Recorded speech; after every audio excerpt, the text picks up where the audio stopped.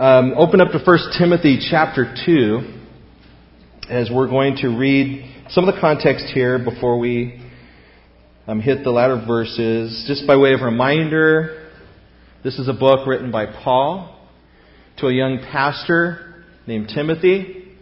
And Timothy is the pastor of the church of Ephesus. And in this book we can imply that there's some messages that Paul wants to give to Timothy personally, but knowing that Timothy is going to read the text and preach the text, he's also kind of backing up Timothy's ministry. Timothy, as a young pastor, is trying to accomplish certain things within the church.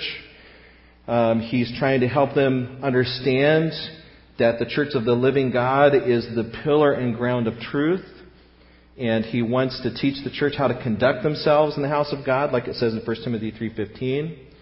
And so Paul is writing this letter to both exhort and encourage Timothy, but also knowing that it's going to get to the congregation as well. Let's read chapter 2, starting in verse 1. I'm reading from a New King James Version.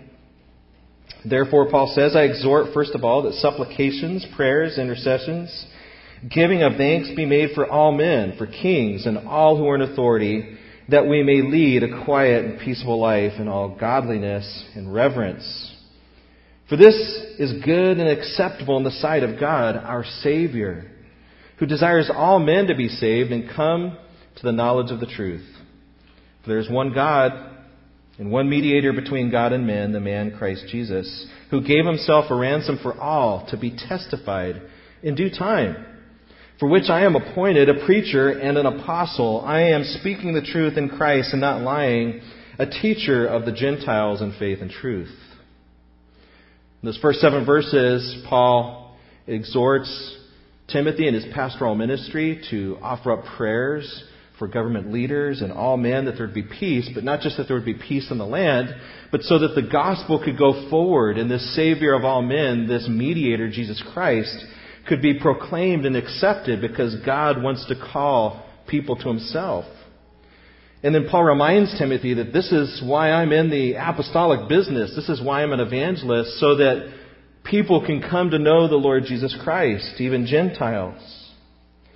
Then Paul turns his attention in verse 8, as Pastor Milton preached last week, and applies this gospel message to men. I desire, therefore, that men pray everywhere, lifting up holy hands without wrath and doubting. So what is the application to the men in Timothy's church in light of this eternal gospel? It's that men would take up their leadership role as prayer warriors and that they would walk in holiness. And then Paul is going to apply the gospel to women.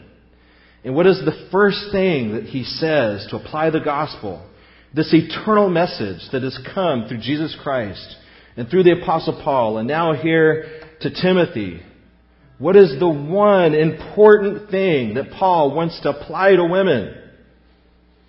In like manner also, that the women adorn themselves in modest apparel with propriety, braided hair of gold or pearls or costly clothing. Not with braided hair, gold, pearls, or costly clothing. It's like somebody just let the air out of a balloon. I don't know about you, but this seems very deflated. We're going to apply the gospel to the men. Men, be prayer warriors. Walk in holiness, men. Okay, here's the application for women. Don't wear braided hair and gold and pearls, and don't be immodest or inappropriate with your dress. It's almost like Paul just jumped to the 1800s. Is this the Elizabethan era? Are we talking about our grandma here? Paul wants to apply the eternal gospel, and the thing that he thinks is so important for them to hear is how they adorn themselves with modest apparel. And so it begs the question, why would Paul make this the first application to women of the gospel? As Paul is trying to bolster Timothy's ministry, why does he make this such a sticking point? What is it that's going on in the Ephesian church that Paul wants to emphasize the dress, the apparel of women? I don't know if if I was a woman in the Ephesian church, I don't know if I would feel like this exalted sense of worship come over me when this message begins to be proclaimed. But it is a message on the pages of Scripture, and so we do want to deal with it this morning. And so that brings us to our topic. We're going to title this message, Dressed in Christ's Righteousness. Because I believe that Paul, when he gives this instruction to women, it is not a trite instruction. It is an instruction that is filled with gospel import. Now, let me give you a long introduction, which is something they tell you never to do. But we're going to do a very long introduction on this message. First of all, let me tell you why I don't want to preach this message. I don't want to preach this message, first of all, because of my own sin. When you start talking about things like dress and clothing and lust and sexuality, I think any man in this room would say this is something that cuts at the heart. What is one of the reasons why dads sometimes have trouble talking to their daughters about what they wear? It's because we as men deal with lust. If I were to list my 3 main sins that I've struggled with since I've been a Christian, even since I've been a pastor, it would be pride, anger, and lust, and not necessarily in that order. And so to get up and talk about something that strikes at my heart as a man is difficult to do. I don't want to preach this message also because of my proclivity to say dumb things. Proverbs 10:19 says, "In the multitude of words, sin is not lacking, but he who restrains his lips is wise." Let's pray and end this message. See, I'm preaching here on Sunday, but I know Monday is coming. And around my house, Monday is called Moaning Mondays. Because after you preach a message, at least in my case, and I know a lot of the other pastors do the same, you walk around the house and you go, oh. And then my son's like, "What's wrong, Dad? I just remembered something I should have said." Or I just remembered something I shouldn't have said. Or I shouldn't have said it in that way. Or somebody gave me a funny look when I said this. So Moaning Mondays is coming. I also don't want to preach this message because of my fear of laying upon God's people an unbiblical burden. Whenever you preach something like this, and you can read all kinds of materials and listen to all kinds of messages on the internet, there is a tendency of a lot of the material to just lay out rules and laws and do's and don'ts and to lay things on God's people that are nowhere in the written Word of God. And I know, I don't just speak for myself, but all of the pastors here at Cornerstone, is we don't want to lay an unbiblical burden on God's people. That would be offensive to Christ. Another reason why I don't want to preach this message is the possibility of God's people misapplying this morning's message or disregarding it altogether. Let me say not just possibility, but the absolute certainty that this message will be misapplied. Anytime you get up and speak in front of 400 people in 2 services, there are things that are going to be misapplied. I tell my children certain instructions, and it gets misapplied. Right? But that's where the Holy Spirit comes in to apply these things. This is one of the reasons why we have care groups, so that people can get together and talk through the issues and talk about how we apply it, and so on. But let me tell you why this sermon must be preached. And not just preached this morning, but regularly. And not just preached by the pastors of this church, but by the men of this church and the parents of this church, by the grandmas, by the grandpas, by the older brothers and sisters. This message must be preached regularly. You know, we do talk about this issue normally once a year, either in Man Forum, summer comes along, in staff meeting it comes up. Some brothers or sisters who really love the people in this church will come, "Hey, I've got a concern." A lot of times a concern may have something to do with modest dress or whatnot. But we haven't really preached this message a ton from the pulpit. 2005, we preached on it. 2009, we preached on it. And yet this is something that probably we could talk about every year. But if our moms and dads and our families would talk about it regularly, I think we can really see some blessing that would come as we discuss this topic, particularly in the context of the gospel. This sermon must be preached on because every thought must be brought captive to Christ, right? We want every thought to be brought captive to Christ. And thoughts about the body, thoughts about sexuality, thoughts about apparel. We should want to capture those thoughts, run them through our biblical filter, and make them bow to the Lord Jesus Christ. What you wear, this message must be preached because what you wear directly connects to your heart. Your understanding and experience of the gospel are revealed in your dress. This is my thesis. This is my main point. I'll just let the cat out of the bag right now. How we clothe our bodies reflects our understanding and experience of the gospel, particularly the imputed righteousness of Christ, which teaches us that we are dressed in Christ's righteous life. We'll be explaining what we mean by imputed righteousness, what we mean by being dressed in His righteousness. But my proposition this morning is that clothing is not just an evolutionary topic. It's not just something that happens in culture. Clothing is very, very theological, and it has a lot to do with the gospel. A couple of other parts of our long introduction. Does God care what you wear? Ask yourselves a couple questions as we warm up to this topic. Where did clothing come from? Did it just come from the cavemen and the cavewomen?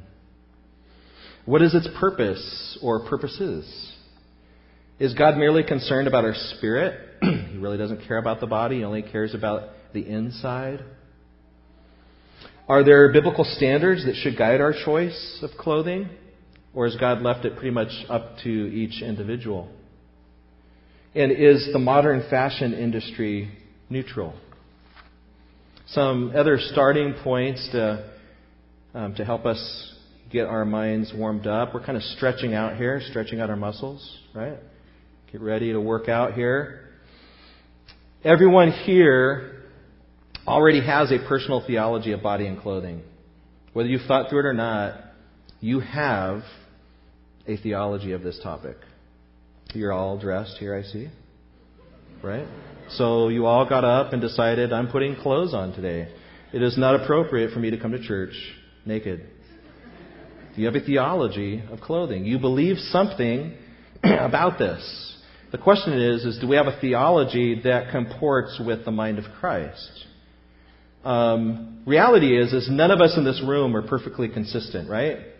We're all growing, and we're hopefully growing into the mind of Christ. If you find a perfectly consistent Christian, you'll be looking at him in his casket, right? When we die and go to heaven, then we'll be perfectly consistent. Our theology will match all of our actions. But for now, we're trying to get our theology to match the mind of Christ. I want to propose this morning that you are what you wear. Henry Van Til, one of my favorite apologists, says that culture is religion externalized. And there is probably no more truer thermometer of a culture than what it wears, how the culture dresses. You can talk about food, you can talk about music, but what we put on our bodies says a lot about the culture. Missionaries, when they walk in to cultures that are untouched by the gospel, they can immediately assess things about that culture merely by what they wear, by what they dress, or how they dress. And so you are what you wear. Another thought that I want to lay out before us is just the issue and the dangers of legalism and licentiousness. These are real dangers when talking about such a topic. In the book, Public Undressing, The Public Undressing of America by Jeff Pollard, he says this about the legalist. The legalist is one who creates laws and rules foreign, let me pull that up for you, foreign to the Scripture, by which he hopes to bind the consciences of men. That's one aspect of legalism. Alternatively, he is that individual who teaches that one's entrance to heaven is predicated on submission to a code of conduct. So when you talk about something like dress, you could fall into legalism, which really has two different components to it. It could be, hey, if you do this is what the Bible says, and you should dress this way, even the Bible doesn't say that. Or you can say, you have to dress this way in order to go to heaven. Both of those can be defined as legalism, because we know we only can go to heaven through faith in the Lord Jesus Christ, right? And we want to restrict our theology as much as possible to what the Bible specifically says, or by what in good order we can logically derive from the Scriptures. Anything beyond that could be categorized as legalism. But there's also the fear of falling into licentiousness, which basically tries to say that the Bible doesn't have anything really of direct statements to say about this topic, and therefore it's pretty much whatever you happen to want to do in your culture at that time. I'm going to be suggesting this morning that there's more to it than that. Samuel Bolton, a Puritan, gives us an excellent guide, actually speaking to his own congregation. It says, love will lend us one safe rule, that we impose a severe law upon ourselves and allow a larger indulgence to others. The rule of our own conversation should be with the strictest, but that by which we censure others, a little more with the largest. It's good counsel from a pastor. As we look at the various passages in Scripture, it's going to be very tempting as I preach this message for you to be like, oh yeah, I can think of so-and-so. I sure hope they're listening to this. Or you do that little elbow sermon. You know, you're kind of hoping the person next to you is paying attention. Really, we want to be more broad-minded when we're considering other people. I would encourage the dads and single moms and people leading your homes that you really try to encourage your kids. It's always a danger. You teach your kids a principle, and right away kids are tempted to legalize the principle or kind of go licentious with the principle. And it's very tempting for my children I teach a principle, and then they want to start judging others outside the very household with the principle. And I have to come right back and say, let's look larger at other people. We don't know if they're a believer. We don't know where they're at in their walk with the Lord, so on and so forth. But here's where we're at, and here's what we've decided as the Berries. So with some of those preliminary ideas, here's our basic outline that we're going to follow. I'm going to ask 3 questions. What do the Scriptures say? And we're going to spend most of our time on that. What does the Bible say about this topic? And then what does the world say? We're not going to spend a whole lot of time on that. And then what do you say?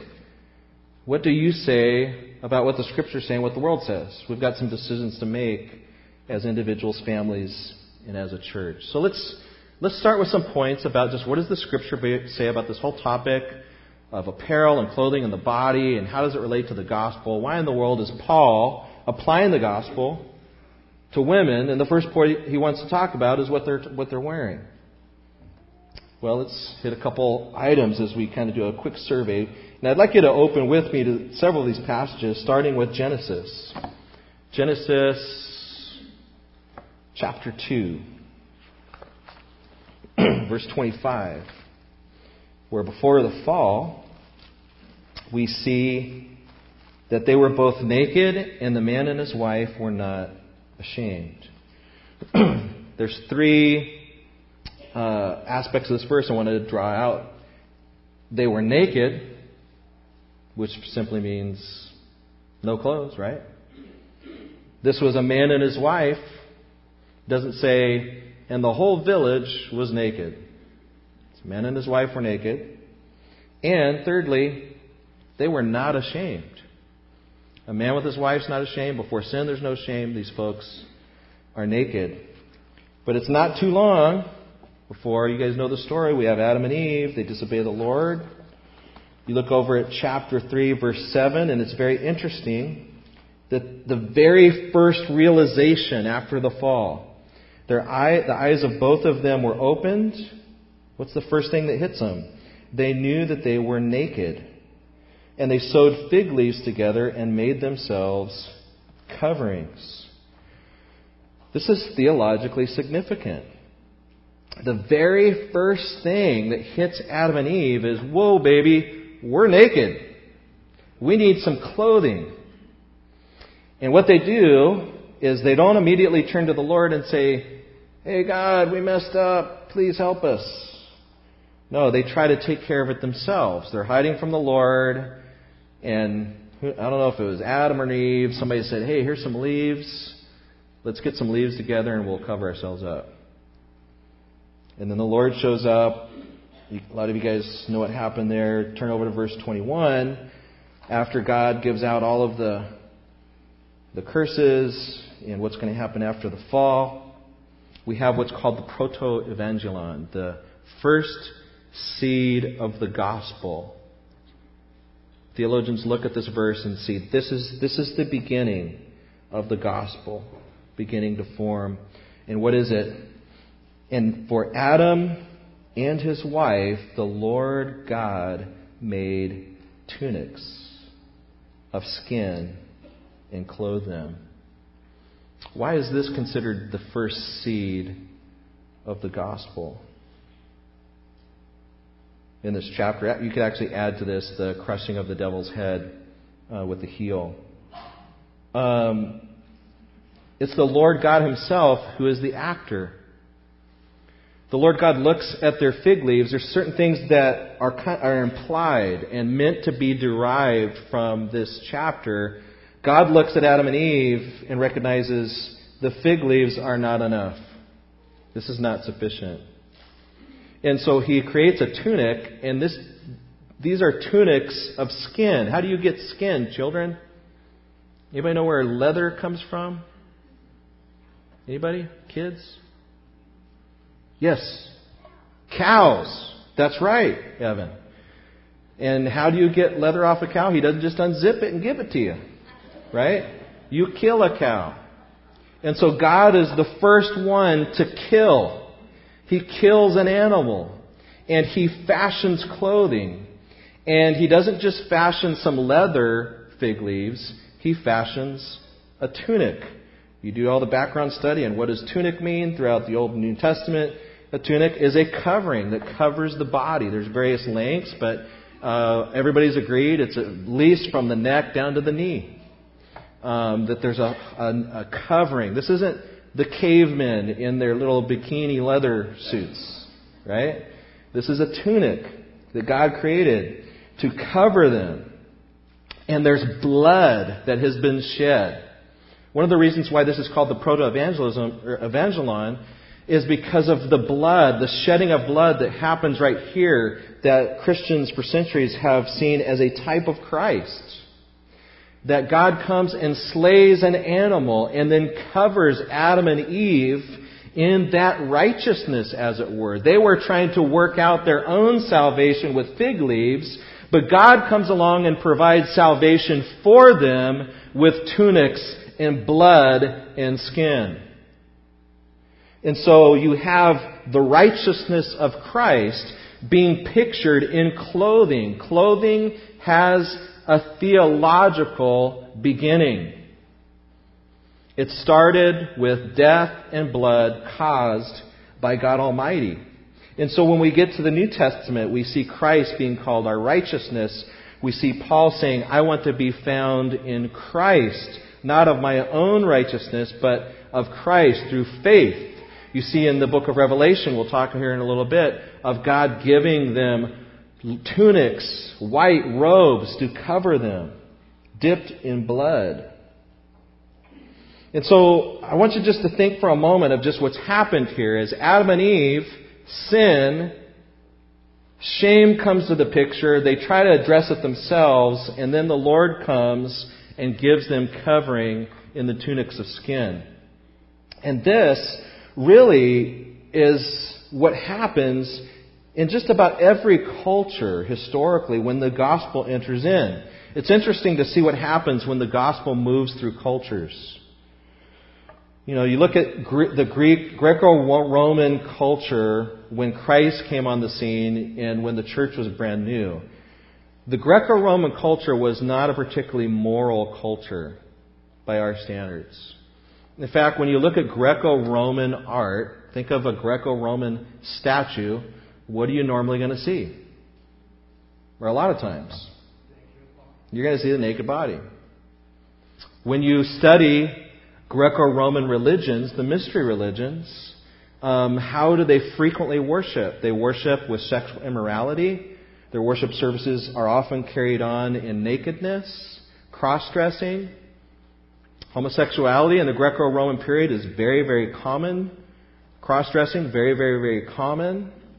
Very common for even senators and leaders in the Roman Senate to have boy lovers. This was just part of the day.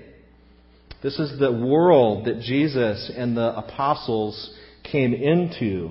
But as the gospel went out and began to penetrate hearts, guess what?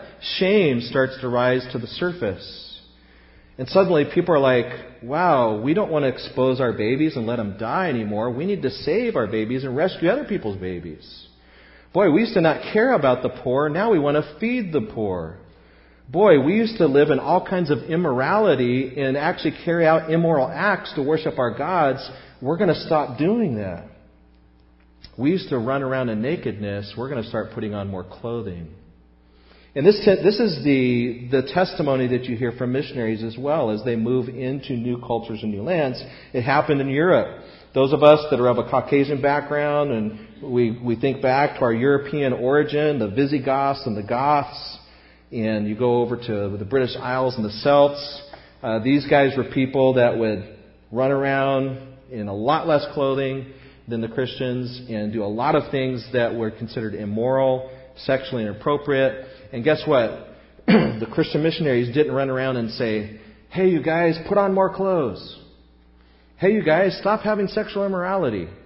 Hey, you guys, stop cutting yourselves to your gods. What did they do? They went out and started preaching the gospel. People's hearts began to be changed. A sense of shame began to well up in their hearts. And they started changing from the inside out. If you do some study in missiology, you'll see very similar. Now, if you take an anthropology class or whatnot, Christianity is always the bane and the cause of all kinds of ills throughout the world. And one of the ills that Christianity has caused is our missionaries have gone throughout the world and we spread Western culture. We move into a peaceful, innocent African tribe that was doing just fine. Then the missionaries show up, and then after a couple years, everybody's wearing Western clothes and they've ditched their African roots. There is some truth to that. But if you listen to the tales of the missionaries and the people that were there, they come in, they preach the gospel, the sense of shame starts welling up. They're like, whoa, we need to put on more clothing. We need to be faithful to our wives. What can we do? The church, a lot of times, has given in to this Cinderella type of consciousness where we believe what the world is telling us about ourselves. We think, oh yes, we're terrible and we've done all these terrible things to everybody in the world. When the reality is, from a Christian worldview, is the gospel has changed the world. And yet we have this Cinderella type of conscience. We're the stepchild that believes all of the lies that are being told about us. Let's consider another point. I'm not going to spend too much on this, but God is the one Himself who designed clothing for the Aaronic priesthood. God comes to Moses and says, this high priest, who is a type of Christ, by the way, here's how he's going to dress. And then we are called priests in the New Testament. We become a nation of priests, correct? And so God's the one that designs the clothes. And when you look at the type of design, God gives the priest tunics and breastplates. But what's interesting, you can see this in Exodus 28:42 and also in Exodus 20, verse 26, is God was so concerned about the modesty of the priest that even though he had a tunic that was head to toe, the priest was also to wear trousers lest his nakedness should be exposed when he's going into the Holy of Holies. Let me ask you a question. Who's in the Holy of Holies other than the priest? God. Nobody else is in there. There's no other human being in the Holy of Holies to see anything. But chapter 20, verse 26 and 28, 42 and 43 says trousers to be made for the priests lest their nakedness should be exposed and God should kill them. You think God cares about nakedness? I just wouldn't want to be one of those priests who forgot to put my trousers on that morning. Wind up dead, and then they got to pull you out, right, with the little rope that they put around your ankle. This obviously happened enough times that they figured out a method to get the priest out of there if he did die. Another point that we want to make as far as what does the Scriptures teach about the subject of dress and Christ's righteousness is just the issue of what did Christ wear Himself? What did Jesus wear when He walked the earth? We have a little bit of evidence of this. We see that when the soldiers take His garments and start, rolling dice for them or whatnot, they took His garments, made 4 parts of His outer garments. They also took His tunic. that was without seam. So Jesus would have had a tunic that was without seam. Tunic is the exact same word that we see for tunic of Adam and Eve and every other place that tunic is used. And he also had outer garments. So in life, he would have worn the typical garb of a Jewish male, the tunic and outer garments that could be rolled up for work and whatnot. In death, however, Jesus Christ was completely naked. Now, when we see movies and pictures of Jesus, there's always the loincloth that is put over Christ in order to preserve his dignity as we consider him. But the reality is that the Romans crucified people naked. They did not give them dignity. The shame of Christ's nakedness was on the cross. And when you see the word shame being used in connection to the cross, it's not just the shame of death, it's the shame of nakedness as Jesus is on the cross. Another thing that the Scriptures tell us about clothing is that we will be clothed with for all of eternity. There's several passages in the book of Revelation that are forward-looking, one of which is chapter 7, verse 9. And following, after these things, John says, I looked, and behold, a great multitude that no one could number, of every nation, tribe, people, tongue, standing before the throne, before the Lamb. And here's what the angels did, is they said, okay, here's your cultural garment, and you're from that tribe, we're going to give you this cultural garment. And here's this tribe, we're going to give you this cultural garment. And you're all kind of have differing views of what's moral and what's not, but we're going to give you garments according to your culture. No, what happened? They gave each one of them white robes with palm branches in their hands, crying out with a loud voice, salvation belongs to our God. All of them are dressed, as it were, in the righteousness of Christ, symbolized by these white robes. You see the same type of thing in chapter 6. Dipped in blood, a reminder of Christ's death. And so when we get to the eternal state, it's not as if, okay, we're all righteous now, we can all throw our clothing off and be naked again, like the nudist colonies want to argue. The nudist colony says, hey, what Adam and Eve did is the right way to live, and so all of us should cast off our clothing. No. Adam and Eve sinned and fell. God put clothing on them to represent the righteousness of Christ, to represent the grace of the Lord, to accept mankind into His presence. And for all of eternity, we will always need to be clothed in the righteousness of Christ. And for all of eternity, we will be clothed in real resurrected bodies.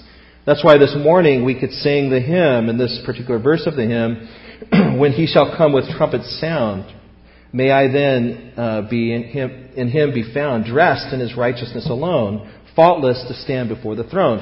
The phrase dressed in His righteousness alone it comes from this whole Christian concept and theology of the imputed righteousness of Christ, that we wear and are dressed in His good works.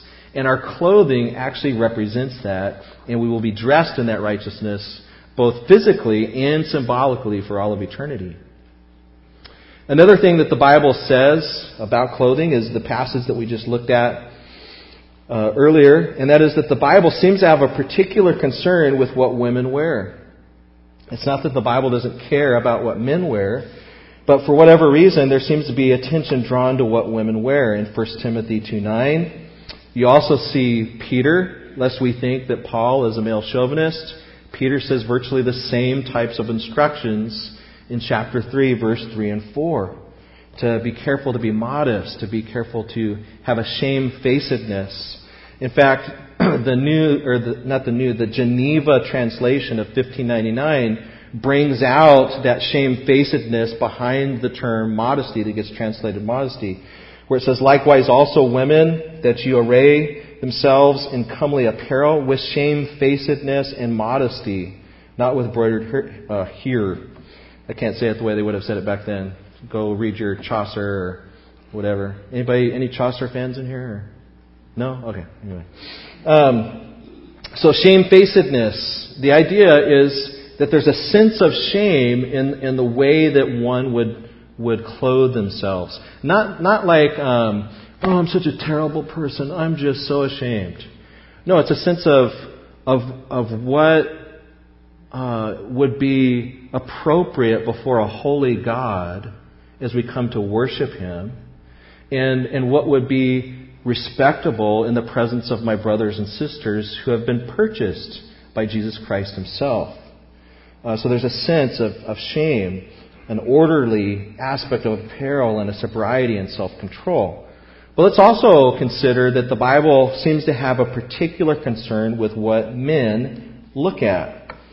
This is not to say that the Bible doesn't care what women look at, but when it's talking about lust of the eyes, men seem to be pointed at much more than women, if women are ever pointed at. Matthew 5:28, where Jesus says, if a man look upon a woman, it's pretty clear He's talking to men there, let him pluck out his eye, right? Proverbs speaks many times about what men do with their eyes. In Job says, I've made a covenant with my eyes that I should not look upon a fair maiden. So it seems like the Holy Spirit, as God understands our hearts and our propensities towards depravity, understands that there needs to be some instructions that are given, particularly towards women about what they wear, and particularly towards men about what they look at. Again, that's not to say that there aren't any crossovers at all. I can remember for myself some areas in which I needed to grow. I became a Christian at 14. And before I was 14, I had less shame than I did after I became a Christian. And let me just set this up this way. A lot of times we think of, in American history, we kind of think of the good old days and things are getting worse and worse and worse. There's this concept of the golden age. That's really mythical. The 1980s, in some ways, were worse than today. For instance, in my high school, I was in the marching band, and every tournament that we traveled to, we had co-ed buses where we undressed and dressed in front of a guy or girl. And that's just what we did. And it didn't get questioned until finally some parents rose a stink and said, hey, we don't like this. So they said, okay, we'll make a couple extra buses for the prudes. And all the boys can go here and all the girls can go there. So I'm 14 years old. I'm not a Christian yet. And I'm stripping down to my underwear. And here's all these high school girls stripping down to their underwear as we're putting on our band uniforms. I got to tell you, as a 14-year-old high school student, that didn't bother me a bit until I became a Christian. And once the Holy Spirit came into my heart, I started to feel a sense of shame being in that bus. And I used to go out of the bus and kind of hide myself somewhere where I could get into my uniform. And people would make fun of me at 14 years old. Why did I start doing that? It wasn't because somebody sat me down and said, hey, you got to be more modest. It was like the Holy Spirit started working in my heart. This sense of shame came over me. I'm like, I should not be in a bus with a bunch of high school girls stripping down to their underwear. I mean, that should have been obvious to any parent that was part of that band, but that's what was going on. So the Lord's working on me, and I'm growing, this or that, like anybody. And then you kind of go through ebbs and flows. And so I get to college, start thinking I'm pretty cool, and a Christian band and all that kind of stuff. I get up at a concert, I'm going to preach the gospel. And back then, I think this was late 80s, there was this style where guys would wear loose shirts that kind of came just to the top of the belt. Does anybody remember that? A really, really, really loose shirt that would come just to the top of the belt so that if you yawned, you could show off your six-pack. Right? And so I'm thinking I'm pretty cool. What I didn't know is I had a nervous tic when I spoke. And that is I would get my hand underneath my shirt and start scratching up here. And so I'm in the middle. I mean, this concert is in a church. And I'm trying to preach the gospel while I'm scratching up here, just revealing just about everything on my upper body. And the pastor came up to me afterwards and very lovingly said, that's not cool. That's not cool. But you know what? This sense of shame came over me. I was like, oh, man, I didn't realize I was doing that. But you're right. Guess what? I went out and bought some new shirts, started tucking them in. And so the Lord was working on me, right? The Lord works on His people over time. The issue is Whether you're a man or a woman, it's like, are we willing to at least bring those thoughts captive to Christ? Are we willing to consider that we're dressed in righteousness of Christ? To consider how this has an effect on people around us even.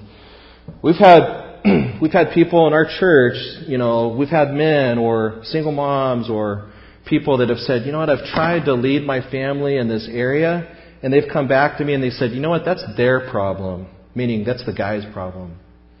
If they're going to stare and if they're going to be that perverted, that's their problem. I want to just very gently share with you on behalf of a lot of people in this church, probably just about all the men, including a lot of the moms, that it's not just their problem. Jesus is the one that indicates that men have a propensity towards lust. Jesus is the one that over in Mark 9 and in Matthew 8 says, whoever causes one of these little ones who believe in me to stumble, it'd be better for him if he had a millstone hung around his neck and he were thrown into the sea. By the way, the context here is not just about little children. He's speaking of children as people. Look at the context of Matthew 18. It's the children of God. If you cause somebody who's a child of God to stumble, God doesn't like that.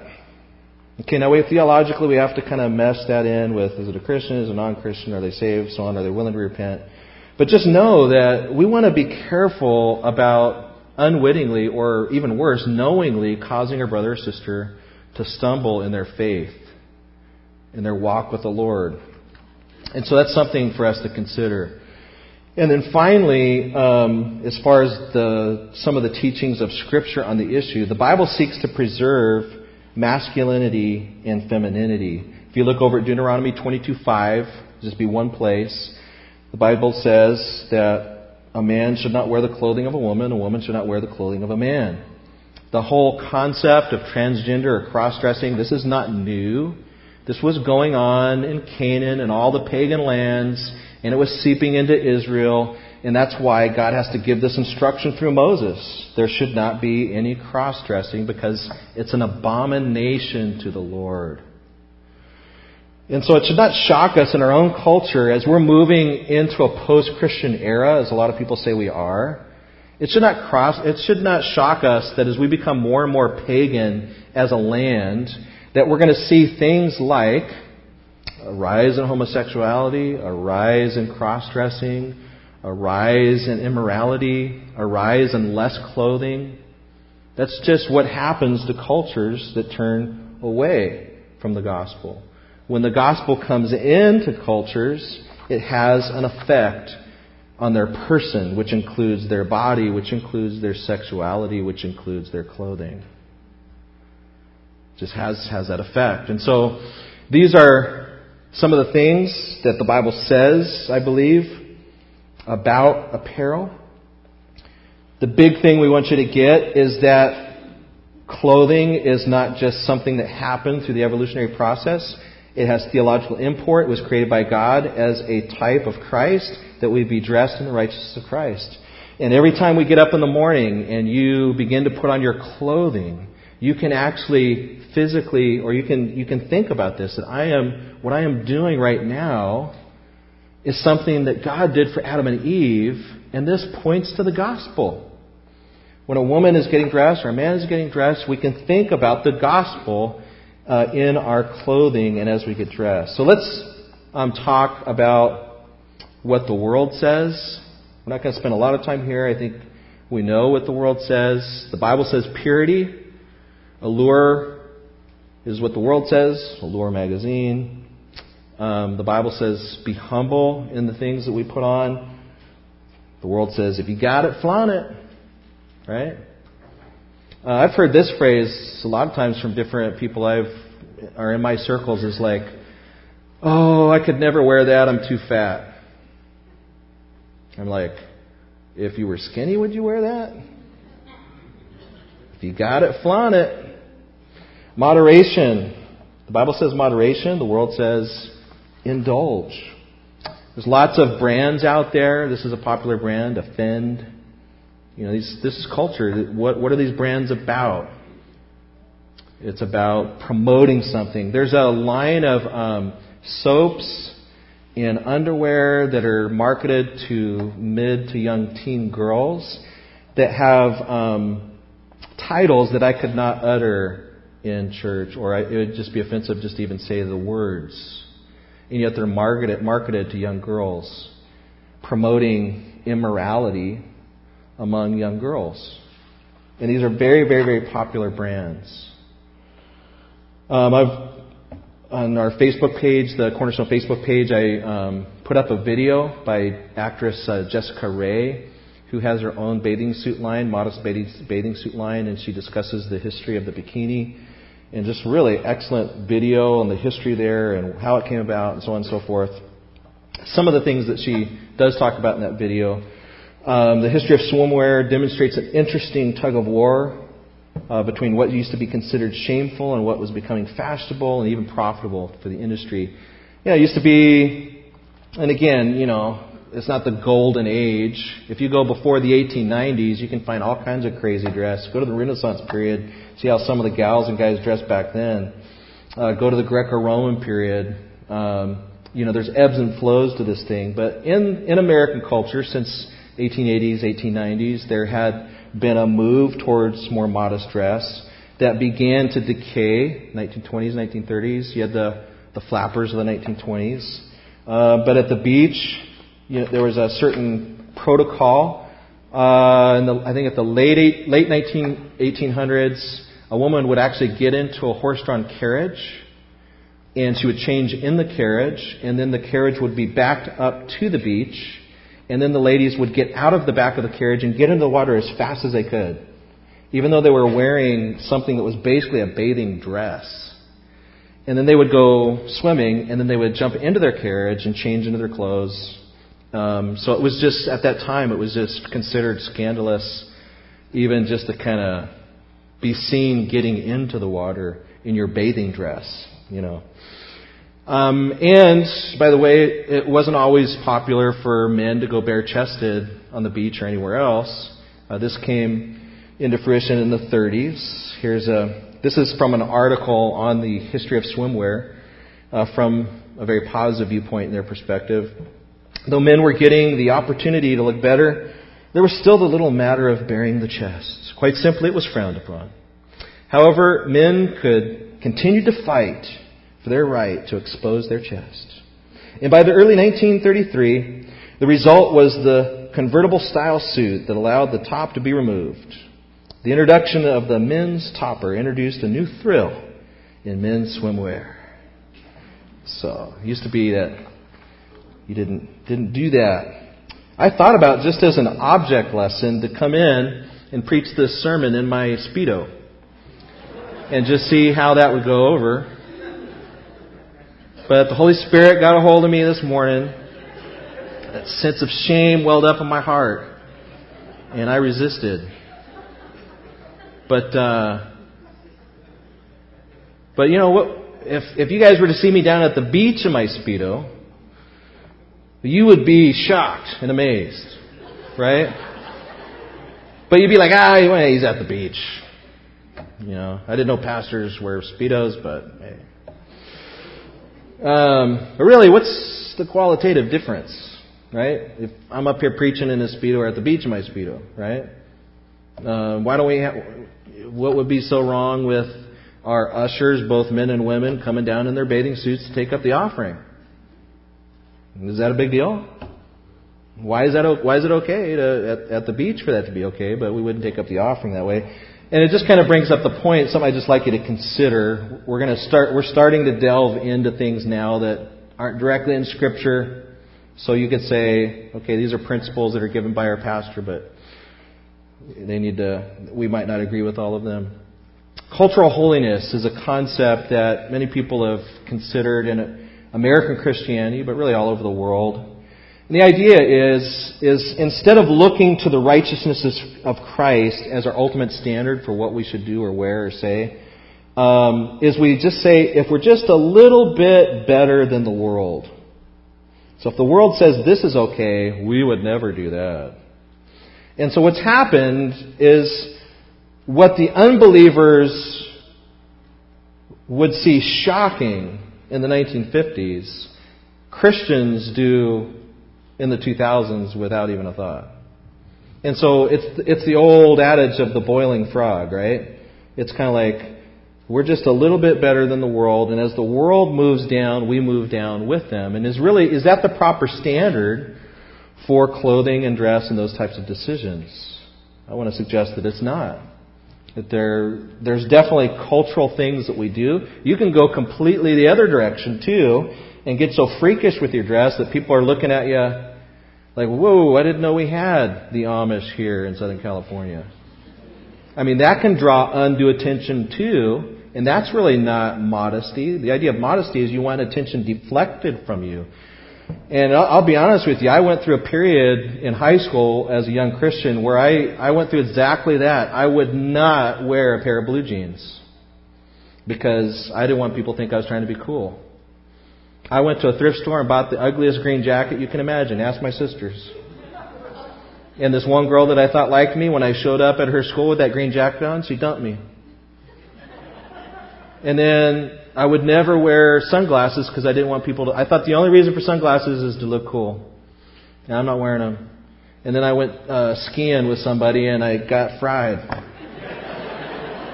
I said, whoa, there's a purpose for sunglasses. I mean, you know, when I was wearing that green jacket, you could identify me on campus. Is that really what the Lord is intending? Is that we dress so differently and we so avoid looking cool that we actually look a little freakish? You know? I just let my wife dress me, so... So cultural holiness. Now, here's the last couple things and we got to close, which is a meaningless preacher's statement. How do we know what standards to keep?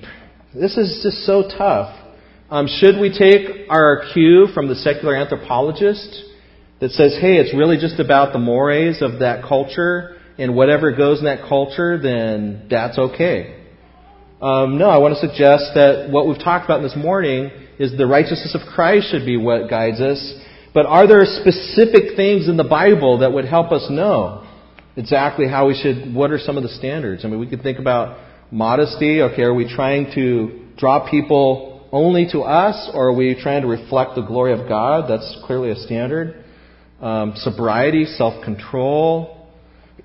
What Paul is probably most particularly talking about in 1 Timothy 2:9 is people coming into the church that are trying to show off their wealth, and they're so flamboyant in what they're wearing is that they're causing envy on the part of the rest of the congregation. That's something to consider. I would encourage you to take a look at 1 Corinthians chapter 12, particularly 23, where Paul, by way of analogy, is talking about the human body and how that we're all part of the body. And in verse 23, he actually talks about the private parts, the parts that are not disclosed, and actually they're given more honor because they're covered. And then in Proverbs chapter 5, the writer of Proverbs says something to the effect of, husbands, you should enjoy your own wife's breasts, not somebody else's. I think there's enough information for us to discern a Christian view of what should and should not be covered without getting and falling into legalism. Let's look at what Pastor Calvin had to say back in the 1500s. He's a pastor of a church trying to figure this stuff out just like everybody else. When he's preaching on this passage, here's what he said. And hence, we ought to derive the rule of moderation. For since dress is an indifferent matter, as all outward matters are, what really matters is the heart stuff, but it's an outward matter. It's difficult to assign a fixed limit how far we ought to go. But godly teachers, whose business it is to guide the consciences, ought always to keep in view the end of the lawful use. So it's like, these are difficult matters. We know that there's a basic principle, but we've got to be careful about assigning fixed laws. But as pastors, we do need to give our flock some guidance.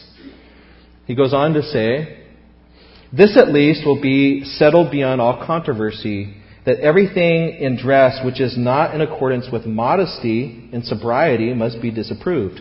So if it doesn't have a sense of shame, if it doesn't have a sense of self-control, it should be disapproved. Yet we must always begin with the dispositions, the heart. For where debauchery reigns within, there will be no chastity, and where ambition reigns within, there will be no modesty in the outward dress.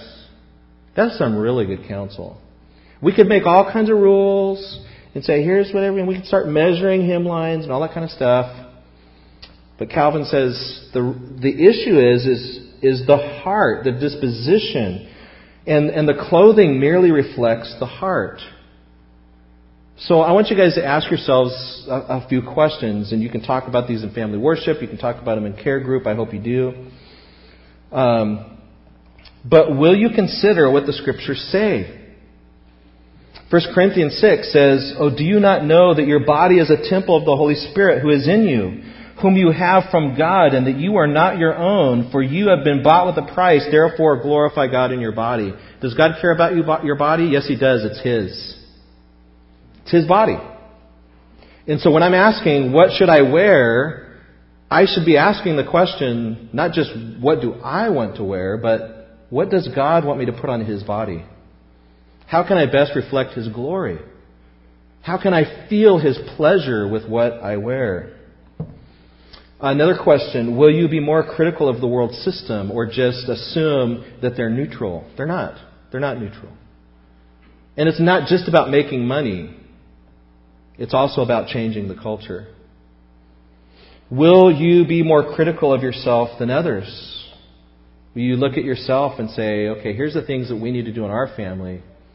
And then a couple other very important questions. Will you lovingly speak to others that may need instruction or correction in areas of modesty and moderation? Churches need to have a culture where people can humbly go to one another and share their insights if a younger brother or sister needs to be corrected. I'm very grateful for my pastor that came to me. I had no idea what I was doing when I was preaching the gospel. I'm very grateful that I have had people in my life that felt that they could come and talk to me. And however, there's a lot of wisdom that needs to be applied here. And a whole sermon could go into this about the manner, the timing, qualifications. I'll just say, guys, it's probably not a good idea for you to walk up to somebody's wife and just say, that's immodest. Not a good idea. There's ways of doing it. There's ways of approaching maybe a husband, or if somebody's underneath your particular ministry and they're of age, you might approach them yourself, but in all humility. You might approach, gals may approach mothers and just be very humble about it and say, hey, what do you think about this or that?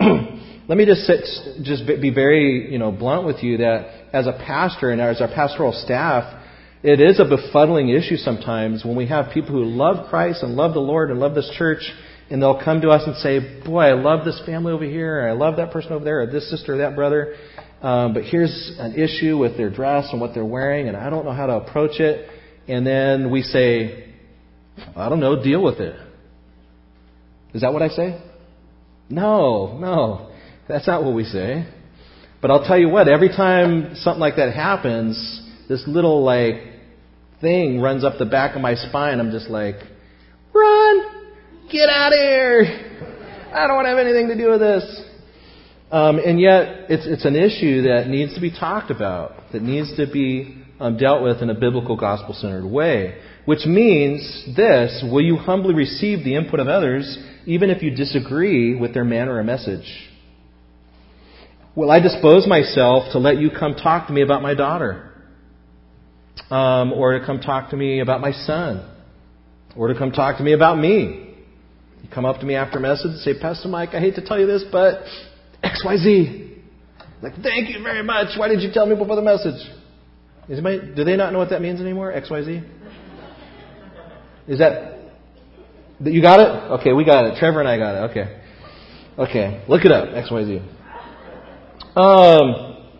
So dispose ourselves to be able to receive that, and you know what, and not be nitpicky about every aspect of the manner and the timing. Was it done exactly right? Were they perfectly humble enough? Did they choose the exact right words? I need to be humble enough to not require that of people. That even if somebody comes and maybe steamrolls me once, that's an opportunity for me to minister to them, right? To be humble and show them how to receive that. Maybe if I get steamrolled and they're right, I just have to take it on the chin and be like, oh, they're right. Right?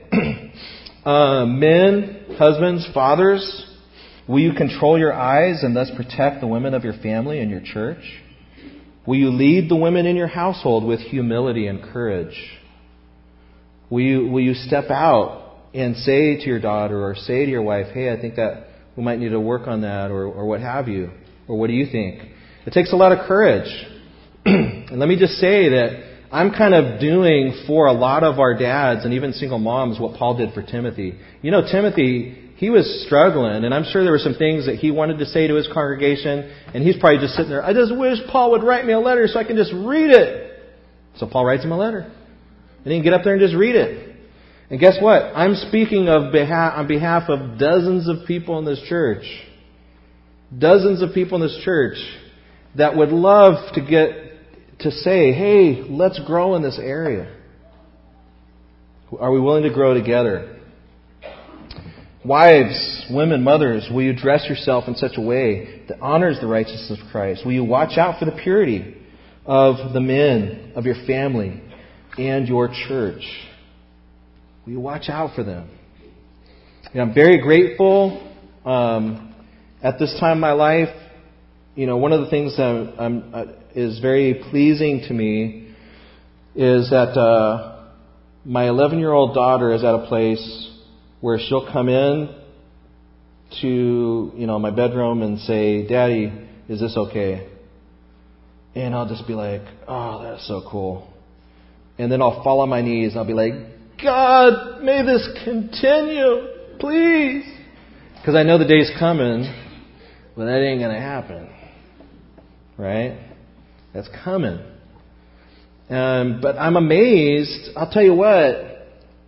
As a man, I was expecting a lot of pressure on my son. My son, we already have conversations about lust and things like that. And I was expecting that pressure because I know what's out there in the culture and I know my own struggle. But I got to say, I was totally unprepared for the pressure that is coming on my daughter at 11 years old. Both from the messages she gets from the things she sees on TV, the messages she sees from just what everybody else is wearing in the culture, what everybody else says is okay, and even just the pressure on her to judge and get judgmental. Daddy says, hey, let's do this, but then there's a tendency in her heart to want to, oh, okay, well, what about those people? I got to tell you, I don't know that I was prepared for that. And we need to pray for our gals. I have a whole new respect for what our gals go through in this culture. It's crazy. And so we need to pray for our gals. And then a gal goes out there and is really doing a great job walking in modesty and pleasing the Lord. And then the guys aren't asking her out on dates. That's the other issue. Right? And so it's like then there's the temptation of, well, all those girls are getting asked on dates and I'm not getting asked on dates. Well, what am I going to do? And that's where some of us guys need to step up and get some backbone. We'll talk about that in another message. Okay, so finally, just some resources that we're going to suggest to you guys. On the back table, I hope there's still some left. We give this out, I think, on a yearly basis, the Modesty Heart Check. It's a really good, just a little gospel-centered thing for families to run through. I think a lot of gals, kind of maybe just are in a situation where they're not really sure or don't realize what they might be doing in a worship service or in another setting. Gosh, I'm over time. Just real quick, a buddy of mine went to a music conference several years ago. We're running around after 2 days, and he says, have you noticed anything? I'm like, what? And he goes, there is no immodesty here. And so then that got my brain buzzing. So now I'm looking around to see if there's any immodesty. And I'm like, whoa, you're right. And this church just taught on that. And nobody was dressed like Puritans or whatever. They were just dressed really cool and slick. But it was clear that they had taught on that in that culture. And it was so cool for just 4 days straight just to worship the Lord with absolutely no distraction. And at Cornerstone, honestly, our pastoral staff will probably give us about B+. BB+, maybe. Because I'll tell you what, there's times where I've been here worshiping, and I'm trying to worship the Lord, and I'm like, don't look there. Don't look there. Don't look that place. And just honest with you, as a man, that's what comes up. Call me a 45-year-old pervert if you want. But I got a bunch of guys in here to tell you the same thing. Think about it. Think about it. How can we protect our brothers? That modesty heart check is a good way to run through that and just think about it in a gospel-centered way. We're not laying down laws. Worldly Amusements by Wayne Wilson. Christian Modesty and the Public Undressing of America. The art thing I was posting on Facebook. Modest swimwear designer speaks out on bikinis. Jessica Ray. She was a Power Ranger, by the way. Power Ranger? Okay. Let's have our ushers come forward. Very difficult topic. Hope you guys can apply some of these things in your care group, family worship. Eat the chicken, spit out the bones. Pray for me on Moaning Monday. Let's pray. Lord, we thank you so much for your goodness to us. We thank you that you are the one who has dressed us in the righteousness of Christ. We do not need to work out our own salvation. We're not trying to apply fig leaves to cover up our sin. You have accomplished it all in sending your Son, Jesus Christ, to live the perfect life, to die on the cross, and be raised for us. And we thank you that as we walk around this earth, even the believers, the brothers and sisters in this room, even when we are walking in immaturity, even when we may be walking in immodesty, if we truly know Christ, we are dressed in your righteousness. We just pray, Father, that would be reflected in our decisions and our choices. Your Spirit would move among us. That we would have that proper sense of shame. Make decisions that are based upon grace. Protect us, Lord, from judgmentalism. Protect us from legalism. Protect us from division, as people can get offended over these kinds of issues. But we just thank you so much. We pray for anybody that may be here that has not experienced that righteousness of Christ, that they would come to know you, that you are the one that can save them from sin and rescue them and bring them to heaven in those white robes of righteousness. In Christ's name we pray.